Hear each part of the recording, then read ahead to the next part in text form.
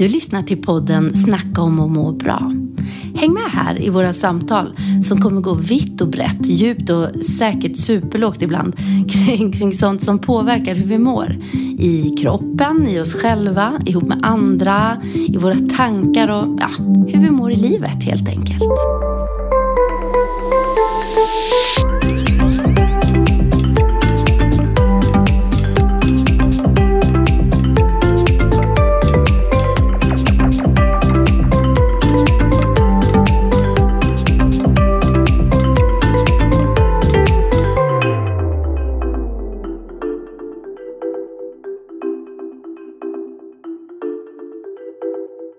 Nu är vi här i... Var du inte beredd, Nina? Jag var inte beredd. Nej. Ska vi dra igång eller? Ja, vi kör. Ja, nu är vi här igen.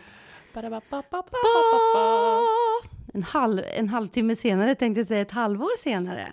Är det ett halvår sedan vi kom ut med något avsnitt, menar du? Ja, jag tror det. Shit, vad tiden går fort. Förlåt. We are very sorry. Ja. Det här är vi. Men jag tänker att vi ser varje avsnitt som en bonus. Mm. Det är en bra Och inställning. nu är en bonusdag att få podda. Ja. Glad sommar på er. Ja, glad sommar. Det är väl nästan lite för mycket att säga. Vad har hänt i ditt liv sen sist? Nej, jag tänker att vi kanske inte ska gå in på det. Det Nej. kanske är så jätteintressant. Det är bara att följa våra sociala medier så har man koll på vad som händer i livet. Ja, men lite så. Men får jag säga en sak om sociala medier? Ja. Jag var på Öland förra veckan. Först hände det att de ringde från Växjö där jag hade stannat på morgonen och köpt en kaffe. Då hade jag också lämnat kvar mitt betalkort. Nej. Och det var ju inget som jag kunde åka och hämta. Utan det var ju bara så här, kan ni behålla det till på fredag eller lördag när jag kommer tillbaka.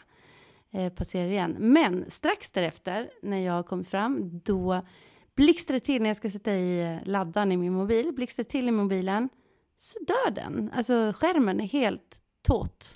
Bödagården, norra Öland, det vimlar liksom inte av affärer och annat. Utan kort och utan mobil. Det betyder också att man inte kan swisha, man kan inte kolla bank-ID och man kan ju inte kolla sociala medier. Men det är ju inget måste. Men det blev faktiskt totalt drygt 8 dygn som jag var utan mobil. Wow! Ja, det är nästan lite segertecken på det. Ofrivillig mobillöshet. Ja, det var det verkligen. Och jag insåg att jag klarar mig utan. Men jag klarar mig inte utan en klocka. Så många gånger, det är min vanligaste fråga. Det är så här, vad är klockan? Och det var ju för jag hade lite uppdrag så jag var tvungen att passa några tider. Men så det ska jag införskaffa nu, en vanlig armbandsklocka. För det har inte jag haft. Nej. För det kan man ju också tänka att varje gång man tar upp mobilen för att kolla vad klockan är. Så hamnar man ju i annat också. Visst, alltså. Då går man in på någon app eller sådär. Ja. Men annars var det rätt skönt tycker jag att vara... Men var det svårt? Vi hörs ikväll. Just att inte ha mobil. Var det svårt någonting? Kände du att, jag har ingen mobil? Förutom klockan? Nej, det var nog mer att det handlar ju om att kontakta människor. Att inte, men det är också en vana eller en ovana att man ringer hem. Nu var jag där själv, eller jag var där med min ena dotter. Och det var det där, men så fort jag får en tanke, undrar hur Jonathan, min son, har det nu. Eller just det skulle jag påminna om. Eller så slår man ju en pling annars.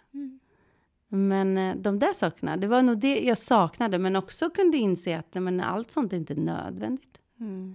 Så att det var, jag kände mig lite nöjd. Och sen när jag stod och skulle laga upp, för nu har jag lagat upp en annan mobil då, som är lite mer up to date än den jag hade. Och så står jag i mobilaffären eller där de ska laga den här. Och så är det en kvinna framför mig som står och är genuint sur och otrevlig mot de som ska laga. För de inte kunde fixa det precis direkt. Hon sa det, fast den har faktiskt varit sönder sedan igår. Och tänkte jag så här, vart har vårt samhälle tagit vägen? Vi blir så upprörda 1 dygn utan och hon håller på att gå upp i atomer. Jag kan inte rå för det, men jag tror att de här smartphones har gett vårt samhälle väldigt stor ohälsa. Agreed. Och jag vill klara mig utan mer. Så det ska jag försöka med. Du har ju faktiskt en ganska stor grej på gång i sommar. Och det hände en stor grej häromdagen. Stora grejen som hände häromdagen var att jag äntligen tog körkort. Skitglad för detta. Det har hängt över mig så många år. Varje gång man har fått frågan hur går det med körkortet har det varit som en liten jobbig sten sådär på axeln. Och det har känts super tråkigt att ha det på sig. Det är en sån här stor att göra-grej liksom, som ligger där och gnager. Så att det har känts väldigt overkligt. Jag har fortfarande inte fattat det. Jag har fortfarande inte varit ute och kört själv än. Nej. Jag har alltså suttit på cykeln och gjort efter det. Men Men tror du inte att det är bra att göra det ganska snart? Jo, definitivt. Jag vill bara inte... Jag tycker ju inte om att åka bil. Det är kul att köra bil. Ja. Men jag trivs ju med att cykla och gå. Sådär. Ja. Så jag kommer inte bli någon som tar bilen. Nej, men det är nog bra. Lite det här upp på hästen som för att göra. Absolut. Men jag tänker så man att inte räds det sen. Nej, men det tror jag inte. Men det känns väldigt skönt att ha det avcheckat i alla fall. Och så ska jag gifta mig ju. Ja, den andra lilla detaljen. Lilla detaljen. Om typ 6 veckor nu är det bara kvar. Så det är helt galet. Det har känts så långt borta. Så det känns stort och häftigt. Och väldigt kul. Ja. Gör det. Så att kort resumé. Kort resumé. Ja. Vad trevligt. Det ser jag fram emot. Ja, precis. Det ska ju vara en ganska stor del av bröllopet. Ja, en del. Jag tänkte att jag ska... En stor del. Ja, jag såg att du såg lite nervös ut nu. Vad är det jag ska göra? Jag ska laga maten. Ja, precis. Ja, men du skulle ju laga all mat, ja. Nej, det men ska sjunga inte. Och lite så. Ja. Men du, apropå någonting som jag har tänkt väldigt mycket på och lärt mig lite mer om. Det är någonting som vi ska prata lite om idag. Och jag pratade precis om det här med körkort och sådär. Och det har en hel del med det att göra och den processen för mig. För när jag höll på och övningskörde inför den här uppkörningen då, så har jag verkligen brottats med väldigt mycket prestationskrav och väldigt mycket tvivel. Jag har lagt ner otroligt mycket tid på övningskörning och på teoripluggande och sådär. Förra veckan så hade jag första uppkörningen och klarade inte den. Vilket kändes som ett enormt slag i magen. Och jag bara kände att så mycket tid jag har lagt och jag har verkligen kämpat och verkligen lagt ner hela min själ i det här för att sen misslyckas på grund av... Och jag förstod att jag inte klarade den när jag fick feedbacken. Och jag blev så besviken på mig själv. Och hade jättesvårt för att hantera det. Jag bara kände så här, hade det varit någon annan, en kompis som inte klarar en uppkörning, så hade man ju haft en helt annan dialog med den personen än vad man har med sig själv. Ja. Så jag kände verkligen att gud vad kass jag är liksom. Hur tänkte jag och vad är det för fel på mig och jättejobbiga tankar. Och jag tror att det var när jag sen för jag kom hem och jag grinade ju bara som bara den liksom, skit nere. Sen hade jag lagt upp, jag vet att klockan gick och jag blev liksom, kände att shit, jag inte ätit på flera timmar, la upp mat, skulle äta. Och när jag sitter där och äter så sköljs jag, bara översvämmas av en stark känsla av du förtjänar inte att äta den här goda maten. Och blev så ledsen. Nu kommer jag bara lipa. Ja, men...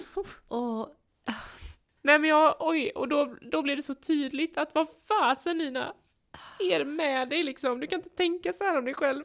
Så hård. Och så inte du mot mig eller mot dina vänner. Eller hur? Nej, det var tufft. Men det var också ett litet uppvaknande i det att nej, det här är inte okej. Jag tror att jag där och då lyckades distansera mig själv och se lite mer objektivt. Nästan som att jag klev ur min kropp och satte mig bredvid mig själv som en äkta vän. Och sa att nej, vet du vad? Alltså, så här får du inte prata med dig själv. Nej.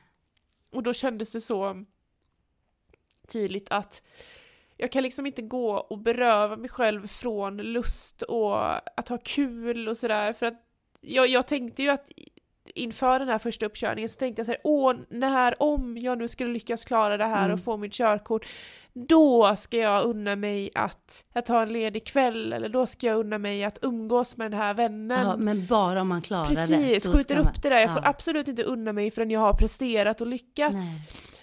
Och när det till och med sjönk så mycket att jag inte ens då kände att jag kunde unna mig att njuta av en måltid. Och det var lite som så här, nej men nu har du gått för långt. Så här, det är inte hållbart. Och min rationella sida inser att det är inte hållbart att du ska gå och beröva dig själv från allting som är fint i livet. Nej. Tills du har klarat det här.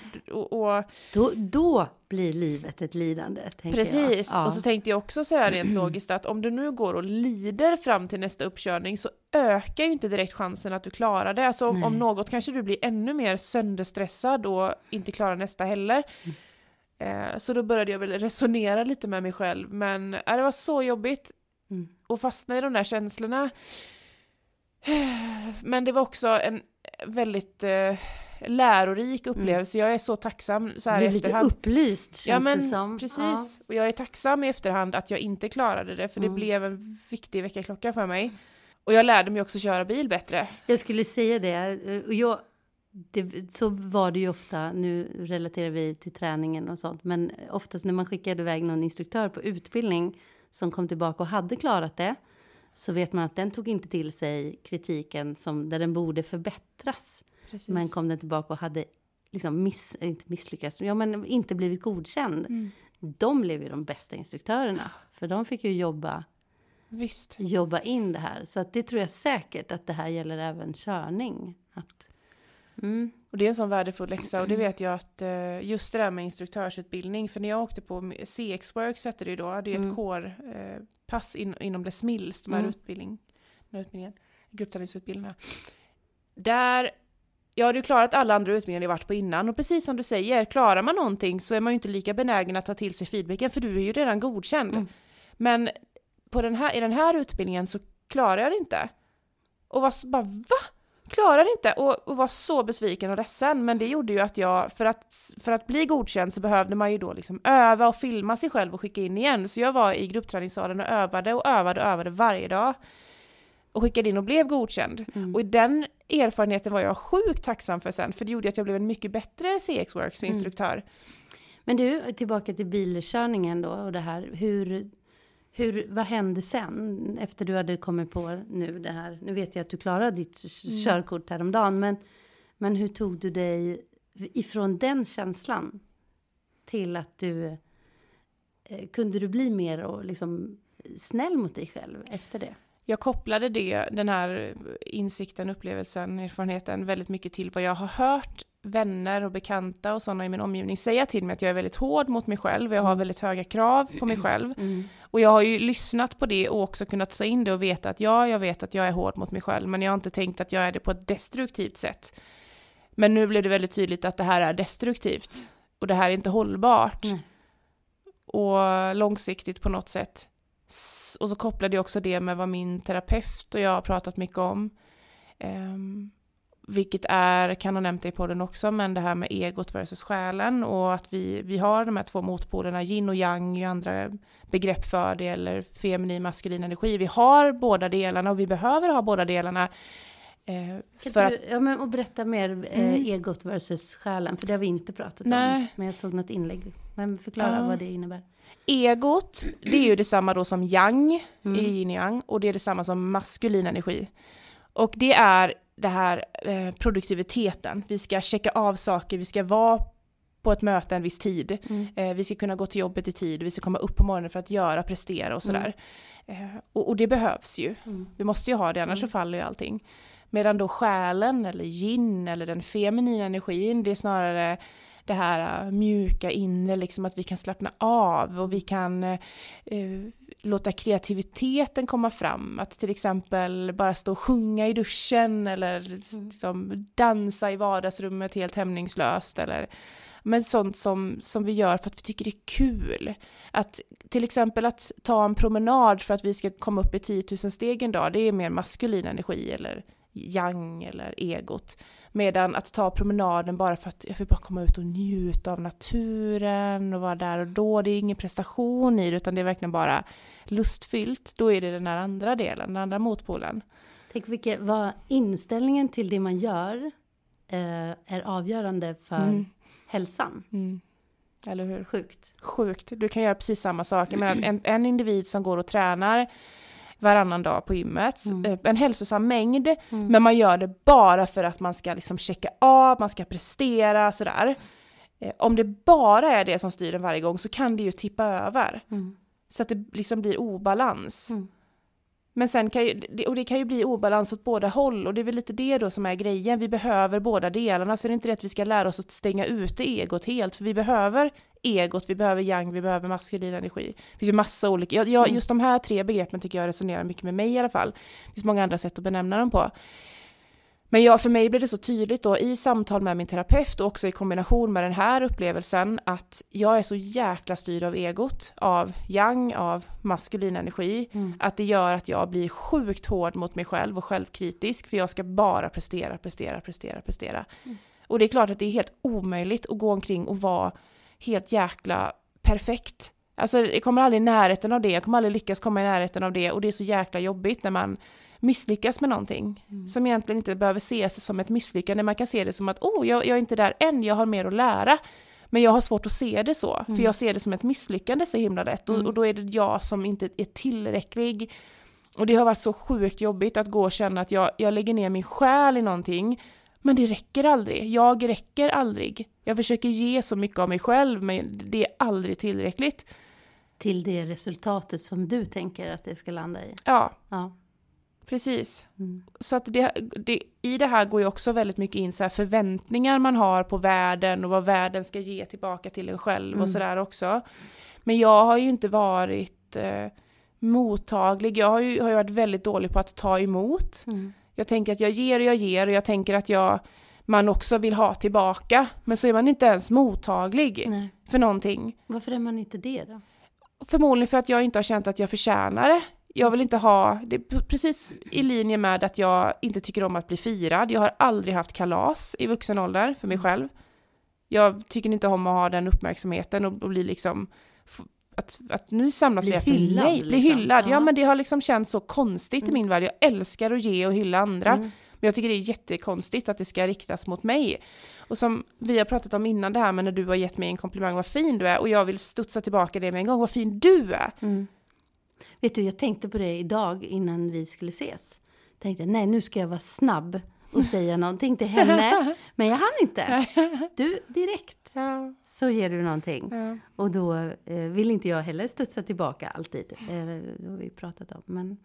Men du, när jag ställde frågan till dig igår vad vi bestämde att vi skulle podda idag. Och jag la fram lite olika förslag. Men självmedkänsla var det du direkt svarade. Liksom. Så att jag förstod att det här ligger dig nära. Eller det här är någonting som du själv får kanske jobba med. Eller försöka men påminna dig om att det är viktigt. Och det här går ju också i linje med. Vi är ju väldigt mycket i samma ämne som vi var på vårt förra avsnitt. Som handlade om självkritik. Där vi också pratade om att vara hård mot sig själv, att kritisera sig själv, att vara lite vass. Men vi tar det ytterligare ett steg i att prata om vad självmedkänsla är för någonting. För självkänsla är ju ett ord som man har hört talas om hela tiden. Och vad är då skillnaden, kan man ju fundera på. Ja, vad jag har förstått så handlar självkänsla mer om hur du tänker och känner om dig själv. Precis. Ja, och sen har vi självförtroende. Som handlar mer om tron på att, men det har du ju mycket prestera. Eller handlar mer om ett görande. Att jag har tro på att klara av. Att precis. Jag kan göra det här. Ja, men precis. Och så har vi då självmedkänsla. Ja. Det kanske var olika definitioner, men det här är ju ett begrepp som har forskats kring och det finns och många psykoterapeuter som jobbar utifrån det här. Men en definition, vi ska se, jag kanske inte har det ordagrant, men att det är ett tillstånd när vi är uppmärksamma om vårt eget och andras lidande. Och med lidande, nu lägger jag till lite själv, så kan ju det handla om såna här saker, självkritik. Det kan handla om stress, det kan handla om smärta, sorg. Alltså när vi inte mår så bra alltid. Eller när vi tycker att det misslyckas i livet eller så. Och det här med just att känna självmedkänsla, att det handlar också någonstans om att vi är i det så blir vi motiverade att försöka minska det här lidandet och på så sätt öka välbefinnandet. Så nu blir det lite, vi får reda lite det här, för det blir ju alltid de här fina orden i definitionen. Men att ett tillstånd när vi är medvetna om eller uppmärksamma vårt eget och andras lidande, och vi är också motiverade att minska lidandet och öka välbefinnandet. Känns det som någonting att börja i? Definitivt. Jag hade lite svårt för ordet lidande först när jag började lyssna på det här eller läsa om det här begreppet. För jag tycker att det låter så väldigt tungt. Jag tänker inte att det är ett lidande att jag är missnöjd till exempel med någonting. Det har inte jag sett som ett lidande. Så att jag tycker ordet i sig är ganska stort. Men nu har jag väl förstått att det behöver kanske inte handla om det här jättetunga. Och det lilla kan ju också bli jättetungt. Men det är inte lidande, behöver inte vara i form av hungersnöd och krig och död. Precis. Nej. Ja, men vad handlar det här om då? Vi har ju pratat om att vara snäll mot sig själv.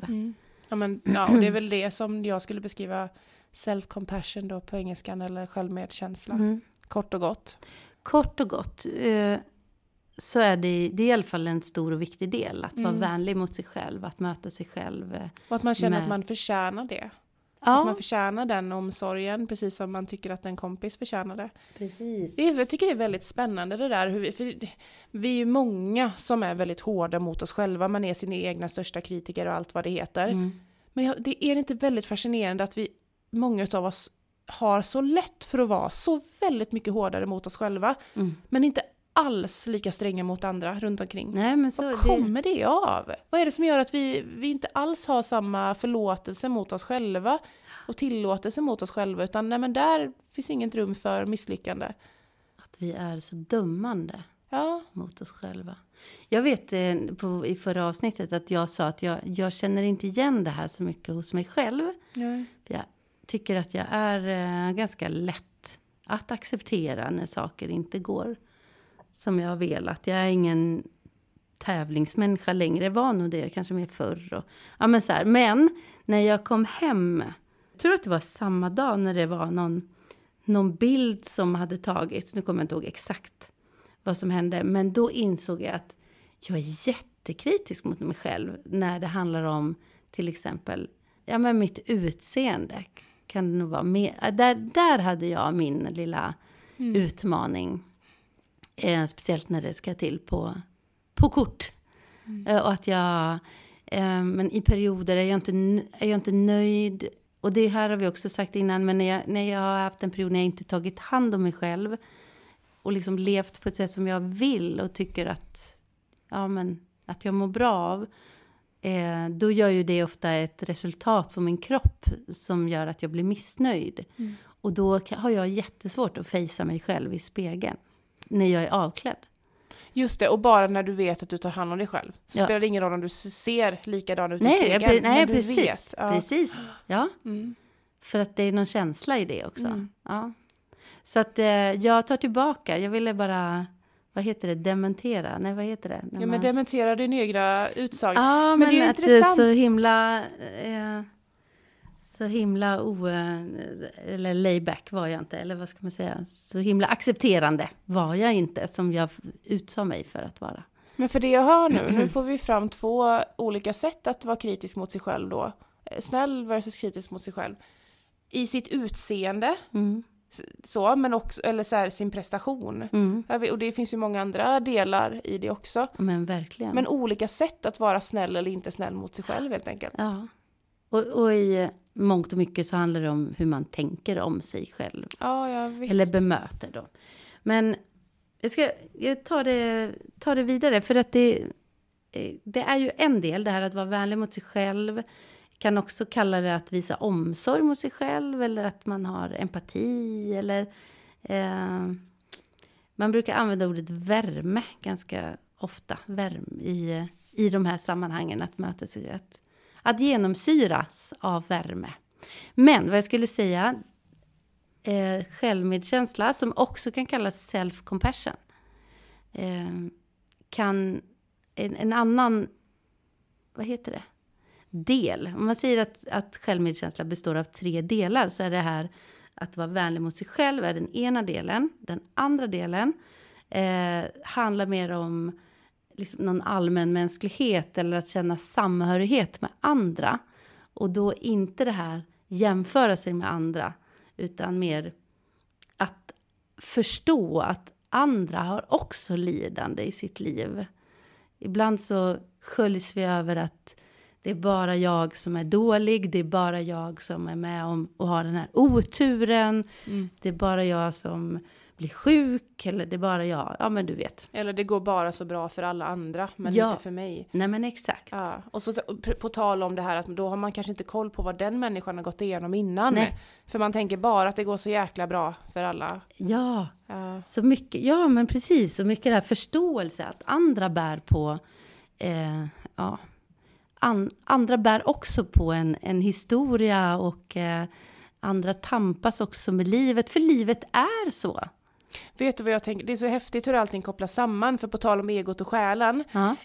För jag hittade någon sån här lista, och även om det är en lista jag googlar fram, så tyckte jag att den var så talande. Så här, 10 tecken på att du är för dominerad av egot. Och då vet jag att någon punkt var just det här, att du har svårt att glädjas åt andras lycka. För du bara jämför dig och hur liksom jämför din egen situation mot deras, så kanske rent av känner avundsjuka istället. Det är också sådana här tecken på det. Och det går ju jättemycket i linje med det här med självmedkänsla. Om man har en dålig självmedkänsla, och man då har svårt att liksom se den här känna den här samhörigheten med andra, och se att andra också går igenom tuffa saker, andra har också lidande. Så allting liksom går ju ihop. Sa hon och flätade samman sina fingrar. Vi kör så här syntolkat också. Precis. Ja, men så samhörighet var den andra delen i det här. Att förstå och inse vad andra tampas med. Och att livet går upp och ner. Sen en tredje och sista del är medveten närvaro. Mindfulness är ju en stor del av det här self-compassion-begreppet. Och där handlar det ju också men mycket om vad jag har och vad står jag i här och nu, i den här stunden. Det behöver inte bara handla om det här, nu ska jag bara fokusera på... Vi har pratat om det här förut. Jag kommer ihåg att du sa så här, om jag bara koncentrerar mig på den här vattenflaskan, vet jag du tog som exempel. Men att kanske känna in, vad har jag för tankar, vad har jag för känslor i det här, och vad är det som händer i stunden just nu. Det är ett fint sätt också att uppmärksamma vad man kanske behöver och är sugen på. Hur känner jag just nu? Liksom, vad behöver jag faktiskt ha just nu? Ja. Att man verkligen lyssnar till det. En jättecentral fråga i det här, tänker jag. Vad behöver jag just nu? Och vad skulle få mig att må bra? Och på vilket sätt kan jag ta mig dit? Egentligen allt som vi brukar prata om. På något sätt. Fast här blir det mer nära, kan man säga så? Mer fånga här och nu än att bara prata mål och längre fram. Utan vad behöver jag i den här stunden? Och det kan också vara, jag kan tänka mig att är man inte van att lyssna på sig själv och känna efter, så kanske det kan bli helt blankt. Att nu ska jag känna efter. Jag sätter mig här, sätter mig till rätta, jag är lite bekvämt och bara okej, vad behöver jag just nu? Så kanske det kan vara svårt att känna det. Man kanske får upp massa tankar som inte är samma sak som hur känns det? Utan jag tänker att det här borde jag göra nu eller vill jag ha nu. Men det är dina tankar, och det kan ju vara väldigt präglat av liksom, hur du har behandlat dig själv sen innan och hur din vardag sett ut. Och det behöver inte ha så mycket att göra med hur du egentligen mår i kroppen och vad du faktiskt behöver. Så jag kan också tänka att det är någonting man behöver öva lite på det här. För är det så att man sitter där, vad behöver jag? Shit, ingen aning. Ja men bra! Ett steg närmare. Ja precis, bra, ingen aning. Då det är bra. Precis, då börjar du tänka kring hur du ändå, vad du behöver. Och det är ett steg åt rätt håll i alla fall. Ja. Och jag tänker att i det här och nu, fokuset så handlar det också om att kunna möta sin smärta. Eller det som är jobbigt. Och någonstans så här, jag tolkar att det här handlar mycket om acceptans. Att kunna inte fly från den smärtan eller den här tanken, den här känslan var jobbig. För det är också så här, jag vet inte om det känns som att det är skillnad att fundera på vad behöver jag här och nu, är ju att ta sig i en riktning i någonting som får mig att må bra. Men för det är det ju också om man skulle snabbt fundera på det här, men förstår du? Fly och bara snabbt hitta på något annat. Eller är lite att lägga locket på det man känner. Jag tänker att det är det här med att först stanna upp, känna känslan, och möta smärtan som du säger, det är ett tidigare steg. Ja. Sen, därefter, kan man fundera på vad är det jag behöver? Ja. Det blir liksom steg 2. Ja. Att känna, det är ju någonting som vi har tagit upp mycket i mina terapisamtal och sånt också med min terapeut och som har hjälpt otroligt mycket. Och jag använder mig av den tekniken när jag var så jäkla ledsen nu när jag kom hem där efter den första uppkörningen. Istället för att bara, det är så jobbigt det här så jag klarar inte av att känna det här så jag går och köper godis eller jag går och tränar eller du vet, för att bedöva det här. Utan jag bara känner, nu sätter du dig med den här känslan och är i den. Du gjorde det då? Jag gjorde det och det var så skönt för det. Jag grät, shit vad jag grina. Men det fick ju mig också att bara, alltså det blir ju inte värre. Nej. Det är inte det att man sitter och känslan bara intensifieras och sen exploderar man. Utan man sitter där, man känner känslan, man är i det, man låter tårarna komma. Och jag pratar ut högt med mig själv, jag spelar till och med in en videodagbok bara för att rensa, bearbeta. Och det var så skönt.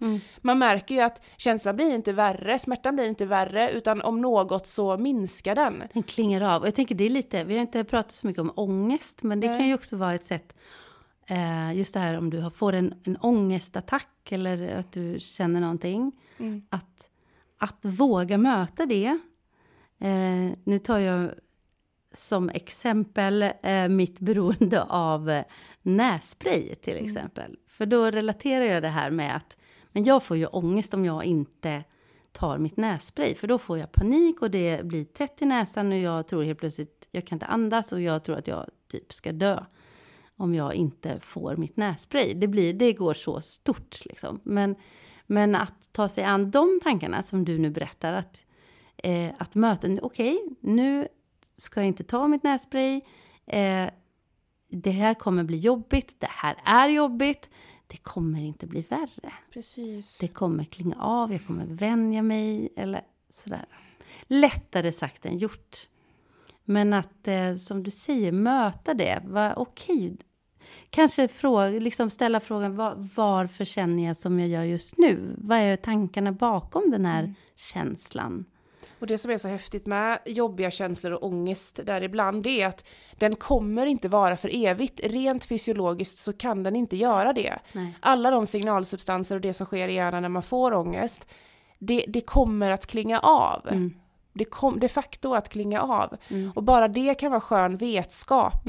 Att det känns sjukt jobbigt. Just nu känns det som att det här är mitt nya liv.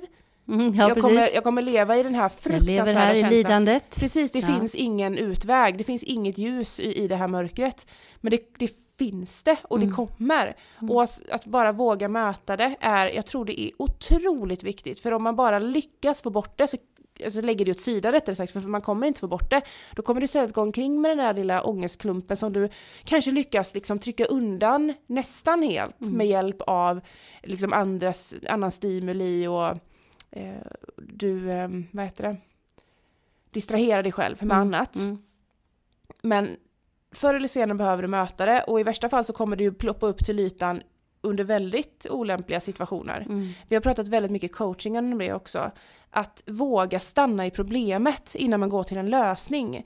Dels om du ska hjälpa någon annan människa om man jobbar med att coacha människor. Att man inte liksom en gång, så här ska vi få lösa din situation. Precis. Utan stanna upp i det där problemet. Vad är det som gör att du är till exempel ambivalent, du inte riktigt vet, eller sådär, du vill förändra något men du är fast i din gamla vana. Stanna upp i det. Eller då, om man har ångest eller jobbiga känslor, stanna i det lite och utforska det helt och hållet. För det kommer inte bli värre. Och det här, är det en kortsiktig lösning eller är det en långsiktig lösning? Det kan också vara skillnad. Nu kanske jag tog tillbaka det lite. Men skillnad mellan flyktbeteende och lösning.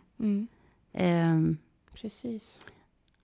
Som du säger, jag skulle lika gärna kunna sprungit iväg och köpt en stor fet godispåse och kört mer ett ångest, liksom jag dövar min ångest.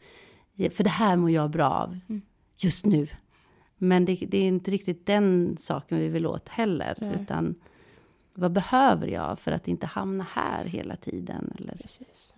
Det kan vara intressant ibland att se sig själv lite som, beroende på hur man är, men att lite som en försökskanin. Att nu ska jag testa detta. Jag har testat så mycket annat när jag har mött samma typer av känslor tidigare i livet. Men nu testar jag det här att vara i det. Vad kan hända då? Det här blir jobbigt, men blir det värre? Precis.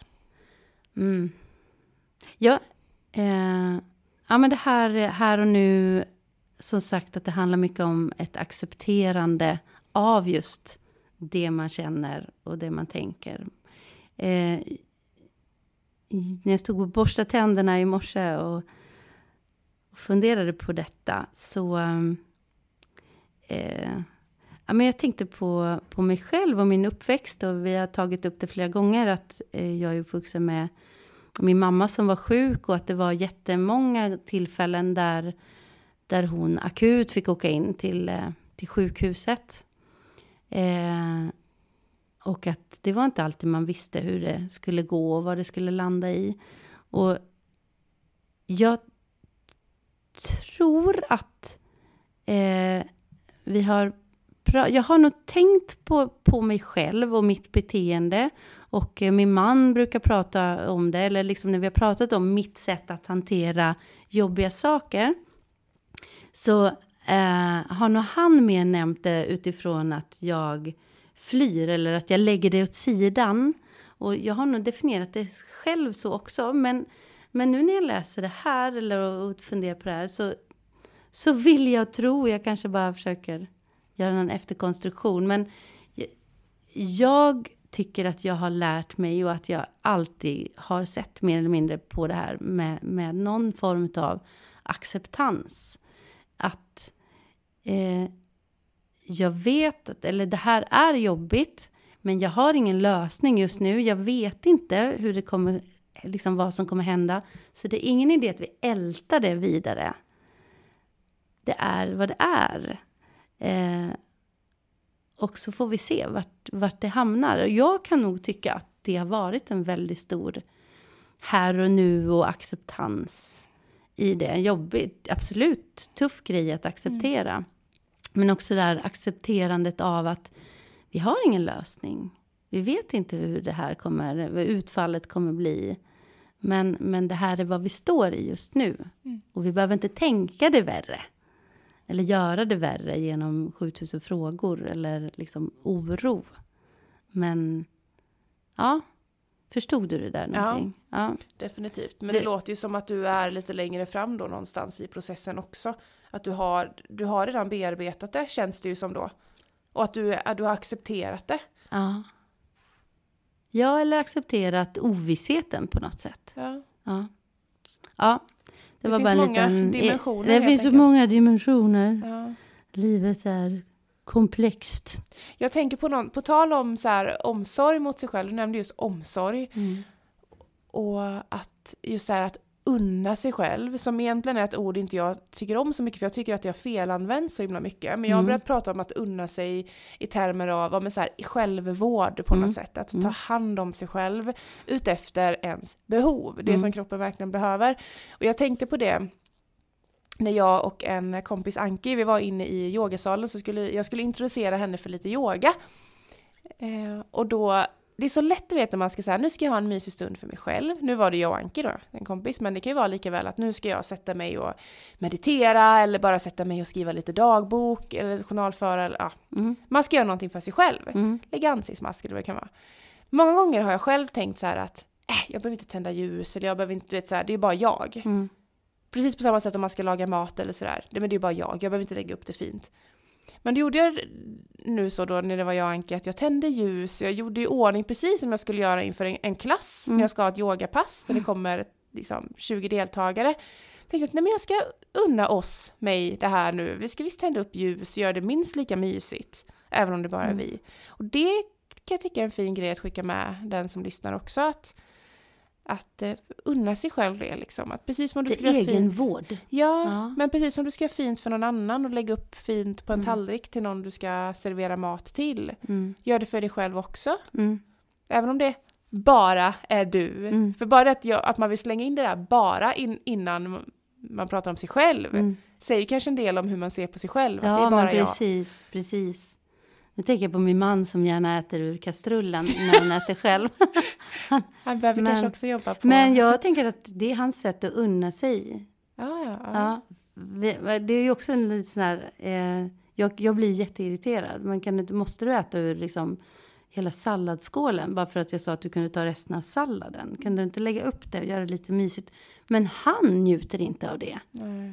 Han njuter av att få spara på disken och liksom... Men det är jättefrustrerande.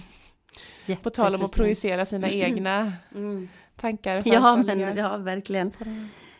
Jag tänker det här, om man nu inte klarar av att stanna upp, att vara här och nu, att acceptera känslor eller det här jobbiga. Vart hamnar man då?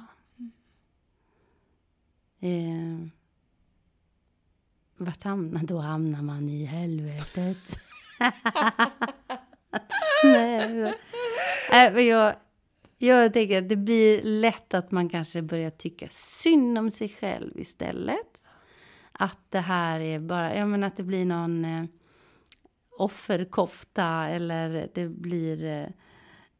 blir för tufft och för svårt och allt känns för övermäktigt och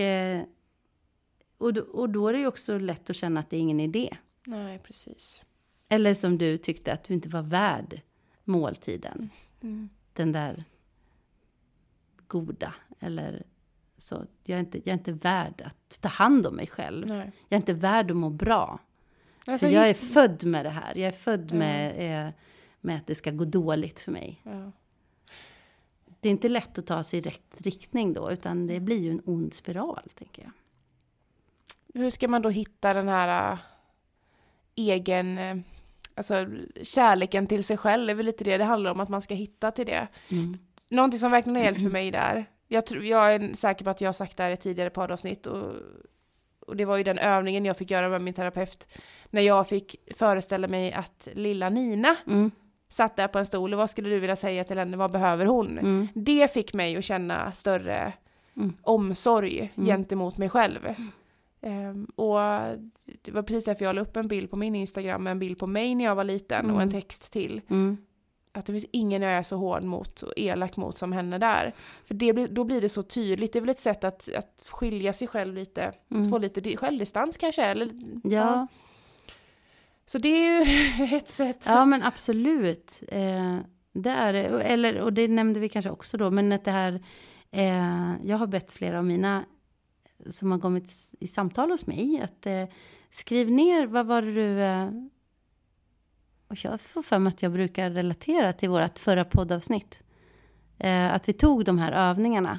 Att prata till sig själv. Att sätta sig själv på en annan stol på något sätt. Men också att skriva ner vad var det du tänkte. När du var så här hård mot dig själv. Skriv ner de här orden. Vad var det du tänkte? Vad sa du till dig själv? Men sen gör du om det. Och tänker, vad hade du behövt höra? Alltså jag tror det är så sjukt bra och det går också in väldigt mycket i det här med att kunna ta emot komplimanger och så. Just att, vad behöver du höra? Och det kan också vara att man ber någon som man känner sig trygg med och litar på och tycker om. Alltså be om så här 3 bra saker om dig själv. För en övning, en väldigt värdefull övning i självmedkänsla.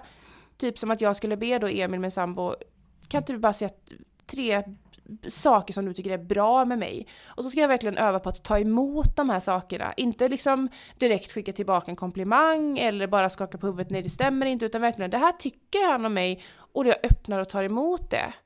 För det är ju också det här, hur kan vi träna? Hur kan vi få en ökad självmedkänsla? För någonstans, du hade ju sett lite forskning kring detta. Jag har också hittat att det finns en hel del. Det finns många konton du kan följa kring detta. Jag har en Sofia Viotti, psykoterapeut, som också har skrivit en bok som heter, flera böcker, men utan press, som handlar om självmedkänsla. Och så det ska du samla på dig mer, liksom kunskap. Och forskning skulle jag komma till just det. Att det finns ju verkligen forskning på att om du har en god självmedkänsla så mår du psykiskt bättre. För då har du också dels lite kvaliteter man har när man har en god självmedkänsla. Har jag ju skrivit upp här då. Får jag ta dem, Nina? Ta dem. Ja. Kvaliteter. Dels så har du en ton av värme och vänlighet. Och det är ju mycket det vi har pratat om. Att du pratar snällt till dig själv. Men också att du har en tillit till din egen vishet. Alltså att en vishet och en visshet kanske också. Att jag gör så gott jag kan. Och att det är nog. Det är bra liksom. Att du litar på att du faktiskt gör det. Ja, men precis. Och sen att vi har styrkan. Jag har styrkan att hjälpa mig själv när livet går emot mig. Sen är ju att hjälpa sig själv, det behöver inte betyda att du måste göra allting ensam. Vill jag bara lägga till. Utan vi behöver ju självklart vår omgivning också. Ibland när livet är riktigt tufft. Men vi kommer långt med att tänka och bemöta oss själva på rätt sätt. Men också det här då, viktigt. Att vi kan känna acceptans i det som sker. Att vi har ett öppet och ett nyfiket förhållningssätt. Och nyfiket, det kan ju vara... Det låter som att man är bara nyfiken på positiva saker. Men jag tänker att det kan också vara att man är nyfiken på sig själv. Varför man tänker, agerar, känner som man gör. Som jag berättade för dig innan här. Att jag på Öland nu förra veckan hamnade i väldigt självrannsakan utifrån min roll där. När jag hamnade i att jag skulle leda uppvärmningar på ett beachvolleyläger eller ett camp då. Och beachvolley är ingen sport som jag kan så mycket av själv. Har inte varit liksom involverad i de sammanhangen så mycket. Och nu skulle jag komma och leda uppvärmningar och någon rörlighetsträning i deras sammanhang. Där man inte är van vid den typen av uppvärmningar. Jag hade fullt sjå alltså. Och vad jag var tvungen att reda i vem jag var och vad mitt uppdrag var. Det låter helt fånigt, men jag var nyfiken efter ett tag just kring varför känner jag som jag gör? Varför känner jag mig osäker? Jag var nyfiken, men det var inte så att jag för den skull att det var inte bara kring positiva saker jag var nyfiken på. Men det är väl skitbra. Älskar den inställningen att man bara okej, nu känns det jobbigt. Vad fasen? Och istället för att bara jobbigt att det känns jobbigt. Men spännande. Ja. Det är lite som att man ser lite mer objektivt på det. Ja. Man kliver ur sig själv och bara intressant att jag tycker att det här känns jobbigt. Hur kommer det sig? Ja, men precis. Och jag hade ju ett samtal med en man på det här lägret där vi hamnade i inte bara bra spel, så hur är läget, utan han ställde någon fråga till mig där jag lyfte de här sakerna. Jag lyfte att men jag försöker lite förstå min roll här, och jag vet inte om det är att jag försöker förstå mitt uppdrag eller jag försöker förstå vem jag är i det här sammanhanget. Och då var han väldigt vass skulle jag vilja säga, men det blev bra för han sa att men du gör ju ditt uppdrag gör ju du skitbra liksom. Tvivla inte på det. Men jag kan ändå se i dina ögon, jag kan se en osäkerhet när du är bland oss. Det är nog inget som alla kan se, men jag ser det, sa han. Och jag hade ju kunnat blivit, det här är ju ingen jag kände, jag hade ju kunnat blivit tagit det som värsta kritiken. Men istället så här, han har ju helt rätt. För det är ju precis det här jag har gått och känt, att jag är osäker.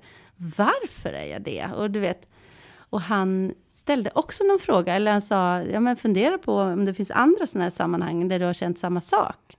Nu visar det sig att han jobbar ju med coachning och sådär. Så det fanns en förklaring till hans beteende också. Han kom även och sa, ursäkta. Och Ralf, om du lyssnar på detta, tack för att jag fick prata med dig. Nej, men just det där att både att ta emot någonting och istället för att vända liksom, ha taggarna ut så var jag öppen för det han sa och jag var nyfiken och funderade på varför liksom. Och det blev en ganska bra diskussion med mig själv. och faktiskt att jag kunde komma nästa dag och ta mig an sammanhanget på ett annat sätt. Mycket tryggare. Tänk vad mycket det finns att lära i det. Alltså, och det blir ju lättare i det långa loppet att bara, okej, om det är någonting som känns lite jobbigt, istället för att försöka slå bort det, att rannsaka det. För då får du ju mer verktyg och nycklar till dig själv på något sätt och förstå dig själv och hur du ser på din omvärld än att slå bort det och fundera över det längre fram. För det blir ju lättare då liksom. Det är därför jag känner som jag gör, kanske man kommer fram till. Precis. Vet du vad jag tycker, Nina? Jag tycker att vi ska göra flera avsnitt om det här med hur man kan jobba mer med det här.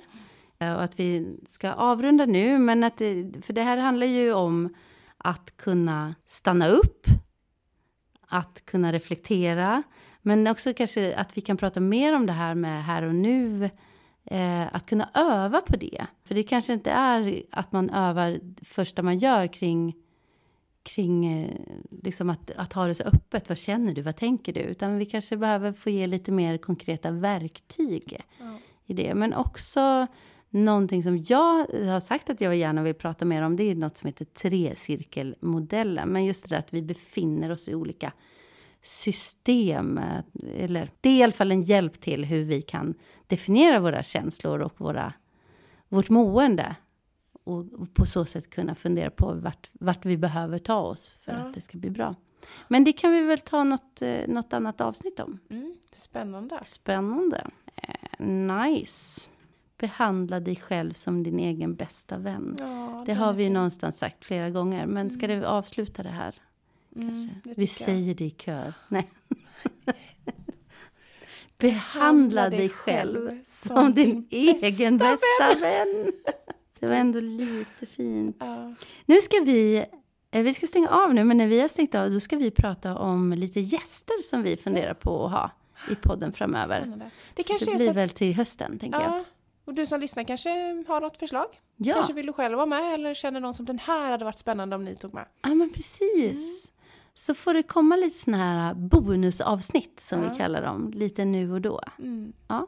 Precis. Bra, tack för idag. Tack Nina. Tack Linda. Och tack för att du har lyssnat. Ha det bra.